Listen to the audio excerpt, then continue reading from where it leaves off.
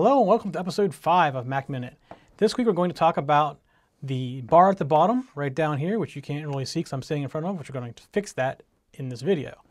So this bar at the bottom is very flexible in what it can do, and it can have all kinds of features turned on that help to tell you what is really going on with the other programs.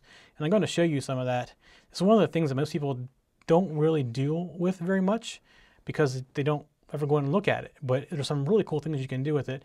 And actually, because of the problem of me standing on this side of the computer all the time, or this side of the computer to you all the time, I'm actually going to move the bar up here. So I'm going to start doing some things with this a little more, and I want to make sure you can see what I'm doing. So the first thing we got to do is we're going to go up here to System Preferences, and we're going to go to the dock. So here's the dock option. And the first thing I'm going to do is I'm going to move to the right so you can see what I'm doing. So there you see the dock move. Let me kind of move my hard drive out of the way up here. And here's the dock. So the other thing, especially if you are having issues with, if you wear glasses a lot and you don't always have them on, you can turn on magnification. I like just the effect of it, but you turn on magnification, and when you get over here, you see it blows it up and you can see what it is better. So if you're having any kind of eyesight issues, this is helpful, especially if you've got family members that are using it that are a little bit harder seeing than you are even.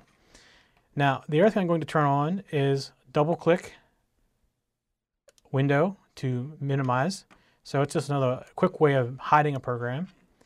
And when you minimize them or use the yellow button on the window, this one right here, same as this one right here, I'm going to bring it to the bar down here, and I'll show you why in a second. And we also want to show indicators if they're running, so we're going to do that. And you'll notice right away that the indicator comes up right here next to System Preferences because I'm in System Preferences. And let's say I open up Safari. You'll now see a little indicator next to Safari saying it's still running. So last week when I told you about things that are still running, if I close out of this window, it's still running. You can tell right there very visually that program's still running even though I didn't quit out of it.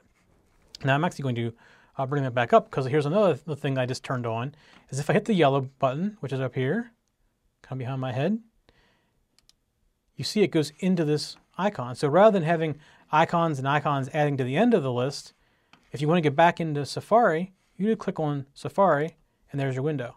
So unlike Windows, where it minimizes each thing as individual, you can put it under the application that's on the dock, and it stops adding new icons at the bottom. So it just helps clean up your dock a little bit. That was pretty much it for this week. I also want to do a very quick dock, and I'm assuming by now you figured out how to add things to your dock, but that's something that's coming up in, I believe, a week or two. We're going to talk about adding new applications to your dock and how you can delete applications from your dock as well. So if you're watching us on YouTube, please subscribe. And if you are watching us on podcasting, be sure you subscribe. We have media for all things, phones, tablets, even your computer and your home TV screen, like you're running on Roku or something like that. You can watch us right there on your big screen right there in your living room, or as you're going to bed at night, click us on and fall asleep to us. So that's great. Come visit us at our show page. You get our contact information. Leave us a message on Google Voice. Come and join the community at Google Plus as well. And come talk with us.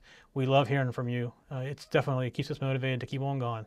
Thanks a lot. Have a great week and keep learning that Mac.